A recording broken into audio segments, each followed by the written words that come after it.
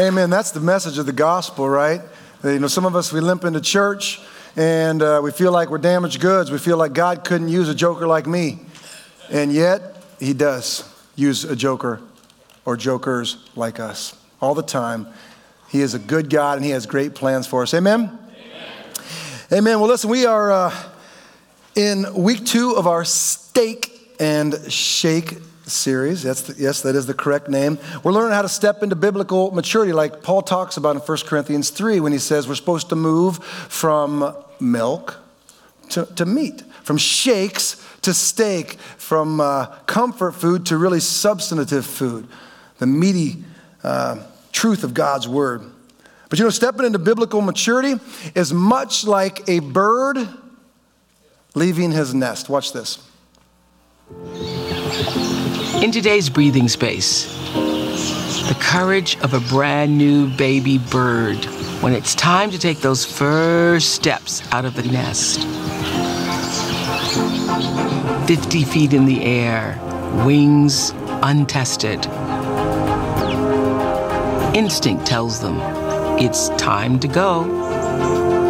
The miracle is they listen. Each one trusts the call and jumps into the unknown. A whole new life waits for them beyond the cushion of leaves. It's our lesson to spread our wings and trust that we too will soar.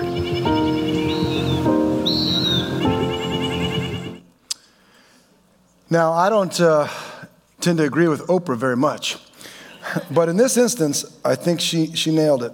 You see, she said, each one trusts the call and jumps into the unknown. There's something profound in that for us today. You see, biblical maturity doesn't happen in the warm, safe predictability of the nest. It happens in the leaps of life. When we jump out of the nest, we leap out of the nest. It happens in the 50-foot free falls where we have to learn how to fly. Let me tell you, and let me warn you, dreams die every day in nests. Nests can be a graveyard for dreams. Nests can be a place where I would call them spiritual convalescent homes, where we enter this state of spiritual atrophy, where we kind of waste away. And I would submit that many Christians stay in that place. They stay in the nest. I love what Will Mancini puts it this way. He says, we minimize our potential because we settle for a safer path to a lesser goal. Our spiritual maturity for many of us is held hostage today by fear. For some, it's comfort. For others, it's complacency. But God is trying to nudge us. He's trying to get us to take a leap. And instead, we've settled for so much less than what God has planned for us. God is saying today, it's time to leap. It's time to leap. Here's your big idea. Maturity is a progression of leaps. Say that with me. Maturity is a progression of leaps. Now that sounds counterintuitive. After all, you'll find verses in the Bible that talk about, being cautious and judicious and orderly. So how do we reconcile leaping with those principles? Well, the truth is they live congruently. They live harmoniously together. You see, we don't leap in the absence of caution, calculation, and forethought. We leap in the very presence of those things, which is why I submit it's so hard to leap, because leaping doesn't make sense. But friends, if you want to step into biblical maturity, you will not be able to do that solely with your intellect. There is a faith component to biblical maturity that you cannot dismiss. If you want to call yourself a true, mature Christian, it will take faith. Hebrews 11:6, without faith, it's impossible to please God. But the problem is, we don't want to do that. Why? Because it doesn't make sense. Because leaping is illogical. It makes no sense. 50-foot free falls are both illogical and totally necessary. Building a massive boat in a region that gets very little rainfall seems pretty illogical to a guy named Noah. Taking an Uber in the belly of a whale for 3 days seemed pretty illogical to Jonah, and yet it was totally necessary. Gathering jars for Elisha's servant's widow seemed like a pretty dumb thing to do. After all, there's no oil. I'm gathering jars for which there's no oil. Illogical? Yes.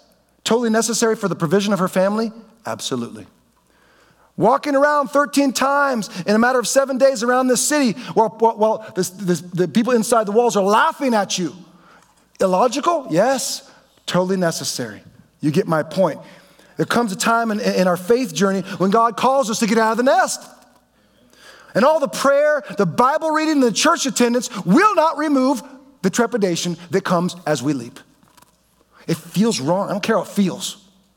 Obedience doesn't always feel right. Faith doesn't always feel right. But it's time for many of us. God is saying today, you need to leap.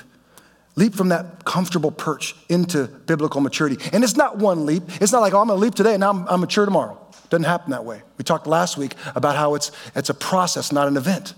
It's a series of small, little incremental leaps over a period of time through which we develop biblical maturity, through which God does something and develops something in us that wasn't formerly there.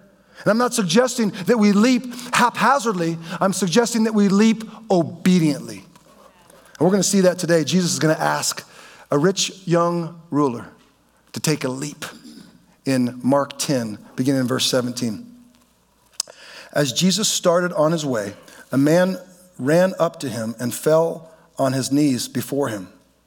"Good teacher," he asked, "what must I do to inherit eternal life?" "Why do you call me good?" Jesus answered. "No one is good except God alone.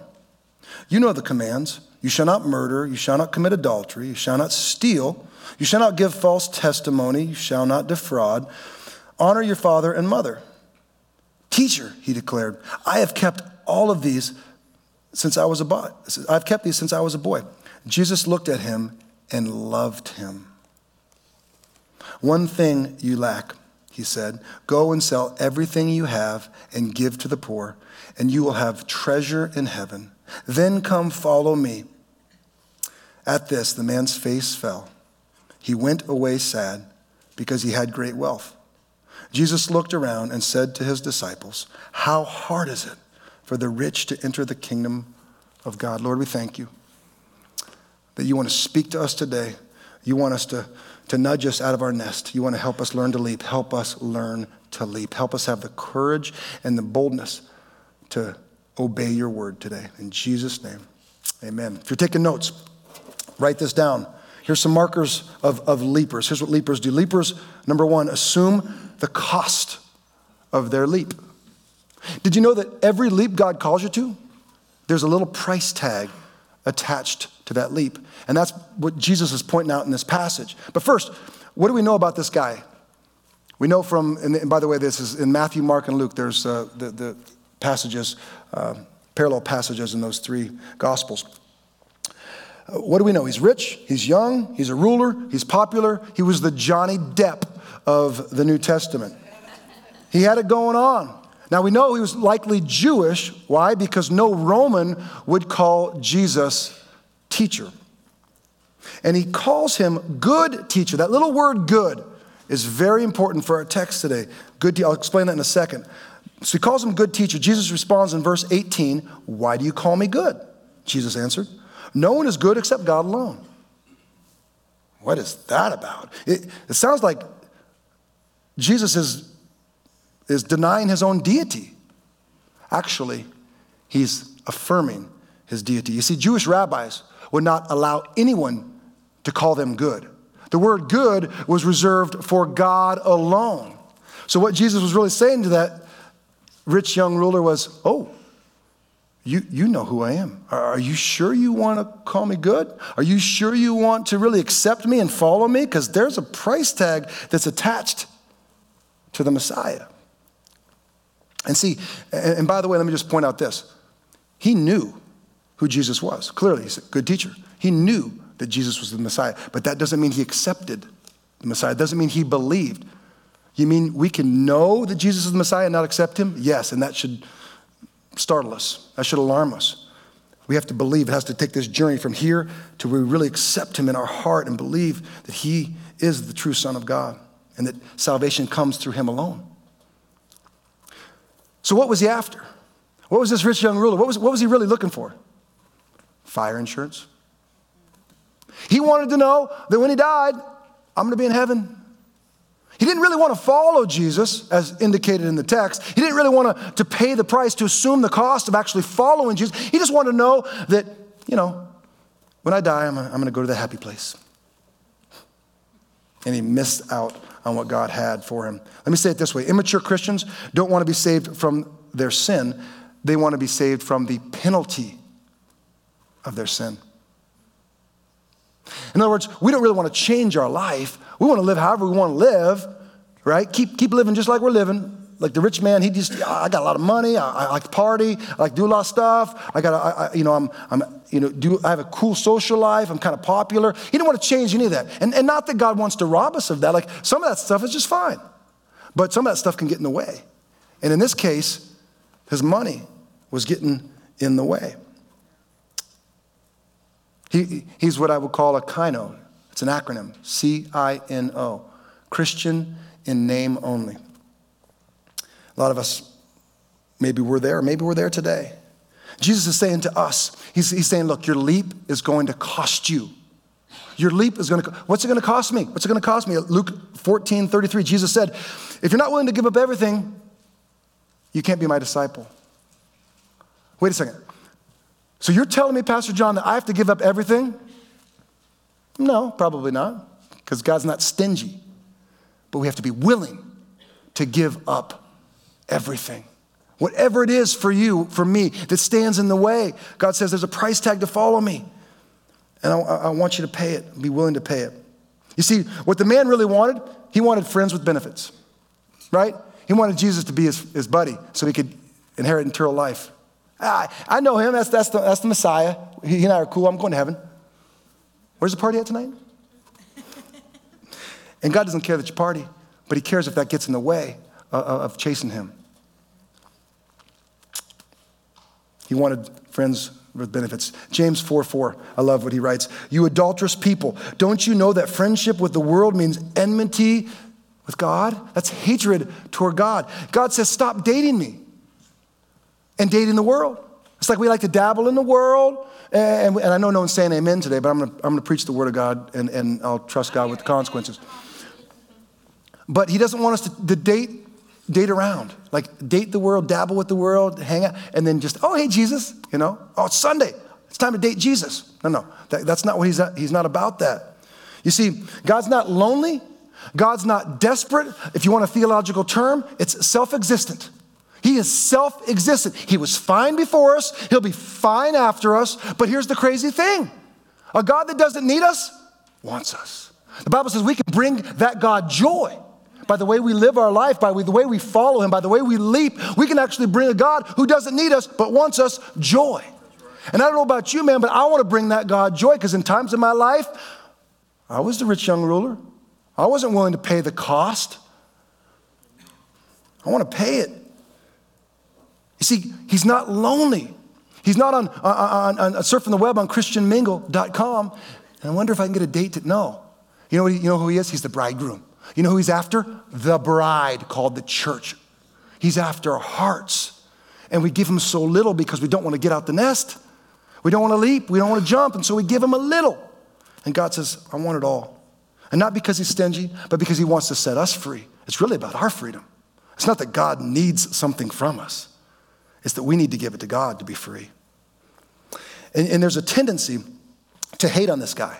Like, what a loser. Can you believe this guy? I mean, here he is interacting with Jesus in the flesh, and you're not even going to get rid of your money? Really? How pathetic is that? But be careful. Because what if we're in and out this week? We're in and out ordering a double-double and animal fries and chocolate shake, and all of a sudden, Jesus rolls up on the scene. And by the way, let me pause.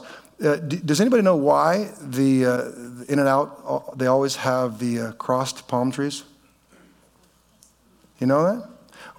I'll tell you why. Because the founder of In-N-Out was inspired by a movie, It's a Mad, Mad, Mad, Mad World, wherein there was treasure that was found at the end of the movie under 4 crossed palm trees. Interesting. And if that's the only thing you take away from the message, I'm going to be mad. What'd you learn in church today? I learned that. What if the treasure we found at In-N-Out was Jesus? And we ran up to him and said, "Good teacher." And he responds, "Whoa, Pastor John, are you sure you want to call me that? Are you sure you're willing to assume the cost of following me? Do you really, or do you just want fire insurance? You just want to know that, you're going to be saved." And I'm not minimizing being saved. That's a huge thing. But like, if that's our goal in life, is just to be saved and to squeak into heaven, you're going to miss out on the true will of God. Would we be willing to assume the cost? Would I be willing? Or are there things, come on man, let's be real. Are there things in our life that are off limits? Because most of us, here's what we do. We say, "God, I'm going to give you this, I'm going to give you this, and I'm even going to give you this week because I'm growing in my faith. And so I'm actually going to give you this." That's what we do. Some of us, we make ultimatums with God. Some of us, we have non-negotiables. My question to you is, what's your non-negotiable? "Oh, I follow Christ. I give him everything." Do you? That's awesome, because I don't know hardly anybody that does that. But if you're doing that, that's awesome. Yay, God. But I don't know a whole lot of Christians who do that. I check myself. Am I really willing? Or is my son off limits? Or my daughter who's playing keyboard, is she off limits? You can have anything, but don't take my kids. Don't take my wife. Abraham, Isaac. You see, we have to put everything we have, put it on the altar. You want my 2012 Honda Pilot? I don't know why.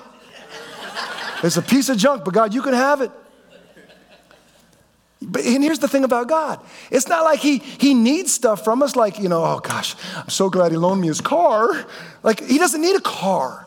He's trying to set us free. This message is about, you got to understand, it's about freedom. Leaping is about freedom and the maturity that comes as we step into that place of freedom. Would we assume the cost, or is there something that's off limits to God? I want to challenge you this week to begin assuming the cost. Lay everything on the altar. Second thing, leapers, they look in the mirror. Check this out, verse 19. "You know the commandments," and he goes through 6 of the 10 commandments, and to which the rich young ruler responds, "Phew, I've done all these things. I've kept them. I've been a good little boy," he tells Jesus. Jesus looked at him and loved him. One of the greatest verses and most often overlooked verses in the Bible. Verse 21, Jesus looked at him and loved him. We're coming back to that because there's something rich in that. "But one thing you lack," he said, "go sell everything you have and give to the poor, and you will have treasure in heaven. Then come follow me." Now, externally, this guy had it going on. Externally, this guy was Billy Graham.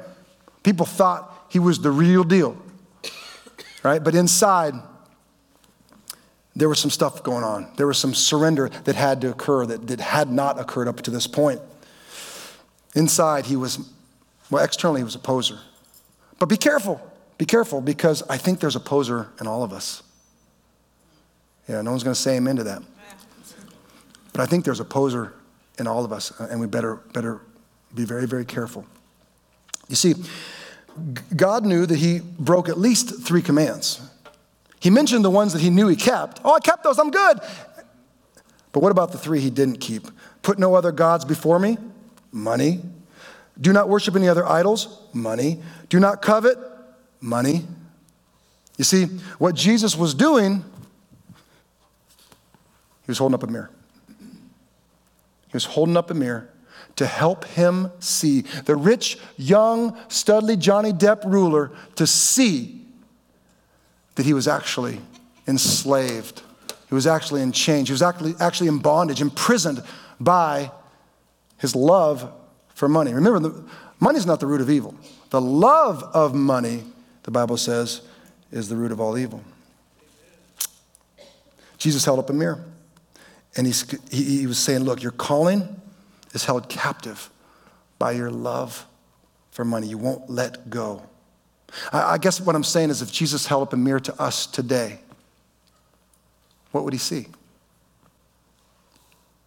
I wonder what he would see in me. What he'd see in our church. Perhaps he would see rich young rulers who are enslaved by their money. And for some of us, it's not money. For some of us, it's something else. But what would he see? Because Jesus loves us enough to do this. And not to demean us, to disparage us, or to beat us up, but to build us up and to free us up. Because that's the kind of God he is. He's a redeeming God. I think some of us, we cling to our nest. We cling to this American dream, this big lie. And I love America, greatest nation. Thank God for the brave men and women who fought for our freedom. Thankful to live in this country. I wouldn't want to live anywhere else. But be careful, because God's given us so much. And what do? We cling, we hold, we give him so little because we have so much. And we feel like we bought into this delusion that the more we have, the better our lives are going to be. You ever seen the shows when they win the lottery? And then they go back and like 2 years later, I hate him, I divorced him, I left him. How'd it work out for you, all the money? Helped your marriage, helped your life, helped your interaction with your kids? Probably not. Some people God can trust money with. Praise God. Praise God. But not all of us can be trusted. And for some of us, money's not a good thing, or at least the abundance of money is not a good thing. And isn't it interesting how we're so concerned in America with protecting our money? We're so worried about thieves breaking in and stealing. You know, we have alarms on our house. We have safes in our home. We have banks that we take our money to that's impermeable to thieves and robbers. And we're so worried about robbers stealing our money, and yet it's our money that is stealing from us. And that's what Jesus was saying when he held up the mirror. Let me say this. We don't talk about money a lot at this church, and it's probably to a fault of mine. You want to be biblically mature? You need to be a giver. Not because God needs your money. He owns a cattle on 1,000 hills. He doesn't need your money. But he wants to do something in us as we let go of something that he knows is so valuable to us. The Bible talks about tithing. Tithing, that word means 1/10. I had someone who would profess to be a mature Christian, an older gentleman, came up to me and told me, and went on this, this whole tangent as to why biblically he feels led to only give 3%. And he was, very elaborate, very compelling argument. The problem was, it wasn't the truth of God's word. That one small detail. And I listened to him, and I thought, I'm rebuke him. But you know what I did? I didn't rebuke him. Because I was too busy grieving for him. Because I saw the rich young ruler right in front of me, clinging to something that meant so much to him, and justifying why he was doing so. People say, well, it doesn't even talk about tithing in the New Testament. We don't have to tithe. Read your Bible, Matthew 23:23, New Living Translation. Well, what sorrow awaits you, teachers of religious law, and you Pharisees, hypocrites, for you are careful to tithe even the tiniest income from your herb gardens, but you ignore the more important aspects of the law, justice, mercy, and faith.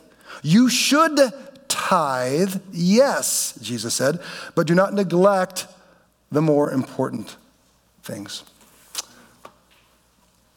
Should we tithe? Yes. Absolutely we should.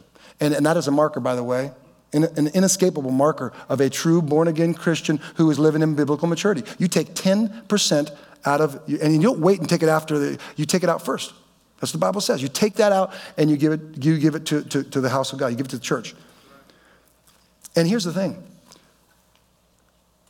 If that bothers you, if this bothers you so much, why? This is not about the church. They're going into a building campaign. And it's not a building campaign. I'm using that word incorrectly on purpose because it's a dream campaign. They need a building, and they're going to ask for money. Wrong.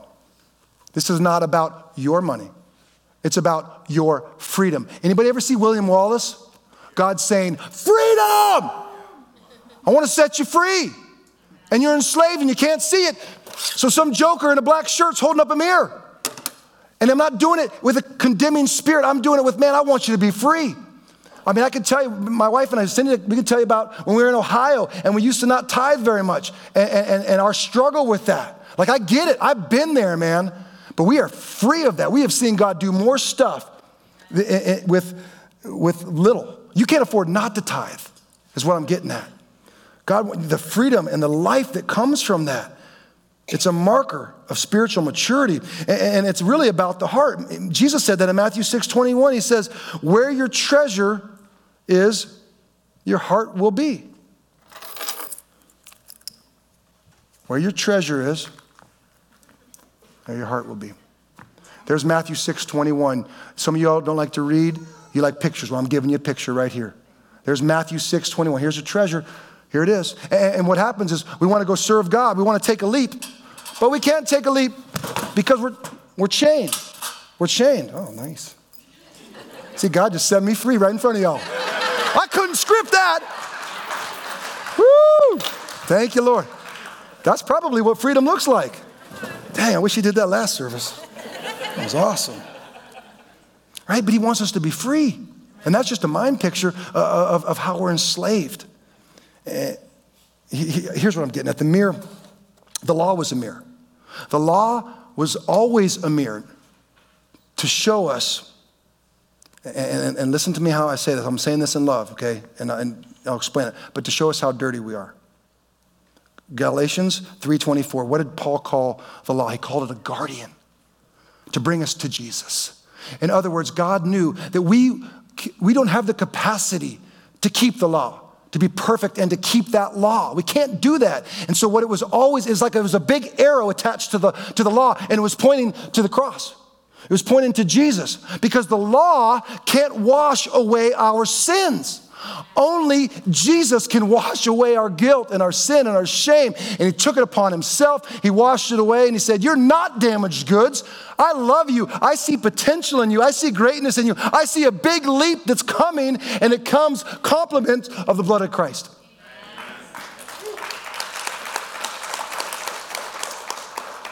I spilled muriatic acid in the out by our pool, and my wife wasn't real happy. And she said, is there anything you can do to get that stain off? So I tried a bunch of stuff. I tried to wash it with the hose, chemicals, scrub it. Nothing worked. And I thought to myself, that's like sin. We can't, the law can't wash away the sin. A bunch of good acts, even giving, tithing, that doesn't wash away. It's Jesus. It's the blood of Jesus. Hebrews 10:10. Our sins are washed away and we are made clean because Christ gave his own body as a gift to God. He did this once for all time. What can wash away my sins? Sing it. Nothing but the blood of Jesus. What can make me whole again? Nothing but the blood of Jesus. And oh, precious is the flow that makes me white as snow. Oh, no other fount I know. Nothing but the blood of Jesus. That's it, man. That's it. Yeah, God. And let's never forget that. Let's never forget the secret to maturity. I'm going to give this to you. You're going to want to write this down. You're going to remember this. And it's going to sound a little odd at first, but just trust me. This is God's word speaking. The secret to maturity, at least a secret to maturity, is acknowledge our dirtiness and need for God's grace. Acknowledge our own dirtiness and need for God's grace. Now, you say, well, wait a second. I don't want to glorify on the negative. I don't want to, beat myself. I'm not saying to beat yourself up. I'm not saying to live in the dirtiness. I'm saying to acknowledge. You remember where you were at when God found you. Remember your need for grace. You see, what does 2 Corinthians 12:9 say, my grace is sufficient for you, for my power is made perfect in my strength. No.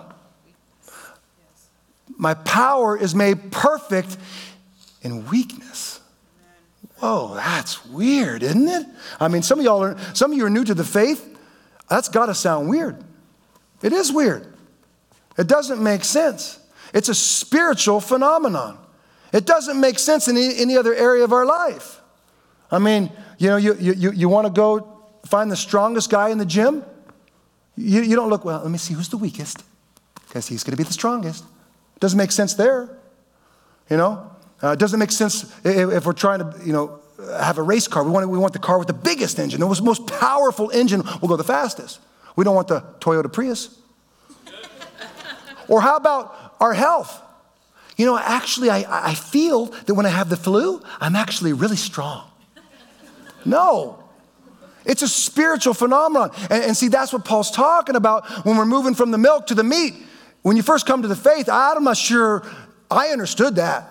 Like, that took a while. That took some leaps and leaps to where I understood, oh, God, you use my weaknesses. You use my mess ups. You use the baggage that I thought was baggage actually for your glory. Paul goes on to say even, hey, y'all, I'm going to boast about it. I'm going to, check this out, I'm going to brag about my weakness so that Christ's power may rest upon me. So wait a second. You're saying it's actually biblical to brag about our weaknesses? Yes. That's why some of y'all are tired of saying, oh, gatherings about messy people. I'm going to say that till I die. Because it is about messy people, because that's how God uses messy people. He uses our dirt. He uses our mess to make us whole. Again, nothing but the blood of Jesus. And he uses us to help give us a testimony, to share with people. So don't be afraid to say, you know what? I got some dirt. Don't live in that. Don't stay in that place. But acknowledge it, just like David did. 2 Samuel 12:13. I have sinned against the Lord. In other words, I'm dirty. Isaiah said it in Isaiah 6:5. I am a man of unclean lips. Paul said it in Romans 7:18. I know that good itself does not dwell in me. Maturity is when we get to the place where we realize that I'm the wretch. Remember that song that saved a wretch like me? Well, John was the wretch. I'm the rich young ruler. I'm the prodigal son. I'm the woman caught in adultery. I'm the leper. I'm the Pharisee. When we get to the place where we can acknowledge our own need for God's grace, it changes us. How? It allows us to love messy people. Embracing our mess frees us to love messy people. Who's trying to free up that ruler, that rich young ruler. Because he didn't want to just save that person, right? He didn't want him just to make it to heaven, but he wanted him to be a disciple, someone who could set somebody else free, or God would set somebody else free through him. Here's one of my favorite verses. Jesus looked at him and loved him. Just take that in and don't miss that. Jesus looked at his mess. No, he didn't. We do that. We look at the mess. That's our issue, not God's. Don't put that on God. He didn't look at his mess. He didn't look at the email that he sent Jesus the week before. He didn't look at his past mistakes. We do. He didn't look at that hurtful action that he did, a month ago. He didn't look at that Facebook post that just took a jab at Jesus. No. It says he looked at him. He looked at him. Along with all the mess that certainly was there, he looked at him and he loved him. Man, I want to do that. I don't always do it. And I'm the pastor of the church, and so I'm a work in progress. But I want to do that. I want to look at people like Jesus looked at people. Imagine if we were a church that really did that. Ilea, how would it be? How cool and life-giving would it be if we could get to that place in spiritual and biblical maturity where we leapt so much that we could look at people like Christ looked at people. Grace gives permission to ourselves and others to be works in progress. Isn't that true? Like, we're all works in progress. Biblical maturity doesn't mean you somehow arrived and I'm no longer need to work on my life. No. It means you acknowledge I am a work in progress. Whether I'm 6 years old or 65 years old, I'm a work in progress, and God is making new wine. He's doing something new in me and through me. But I'm not afraid to link myself back to the cross and to the messiness that I put on Jesus, because my sins died with him that day. Once, the Bible says, and for all. I just have to apologize, because I know there's people here that maybe have had judging eyes look at you, right? From church people who we're supposed to love. You know, I've been guilty of that, so I put myself in that category. But I just want to apologize, because that's not the gospel we read. That's not the Jesus we read about. He was building people up. He was loving. He saw life. And so if you ever interact with someone who does that, let me tell you where that stems from. It's an unreconciled heart. In other words, they see themselves not in need of God's grace. Because if you see yourself and you've reconciled to the fact that, man, I'm messy and I need God's grace, all of a sudden it frees you up to give and to extend that grace to that messy person who, quite frankly, you don't like. I love what Gandhi wrote. He said, I like your Christ. I do not like your Christians. Your Christians are unlike your Christ. Yeah, buddy. And you know what the vision of the gathering is? To be like Christ, right? A family of God, authentically living out the mission of God. And families, since we started in back in your living room, Ken, having that conversation, we always set out, like Christ, to love messy people, right? Because that's who God uses to affect the kingdom of God. He uses messy and broken people like us. And here's why it's so important. Our leap impacts his sheep. Our leap impacts the kingdom of God. The way we live, the way we leap, how we leap, when we leap, where we leap. As we obediently leap, it impacts God's sheep. It impacts people around us. And we have a desire to take back this city. And that's not a selfish desire. That's not John's. That's God's desire, living, God's dream, living through his people. God is going to take back this city. He said, I didn't know it was lost. It's lost. And we're not the only city, but this is our city. And God is the God of this city. Here's how the story ends, and this better break your heart. If it doesn't break your heart, I want you to check your heart. Verse 22, at this, the man's face fell. He went away sad because he had great wealth.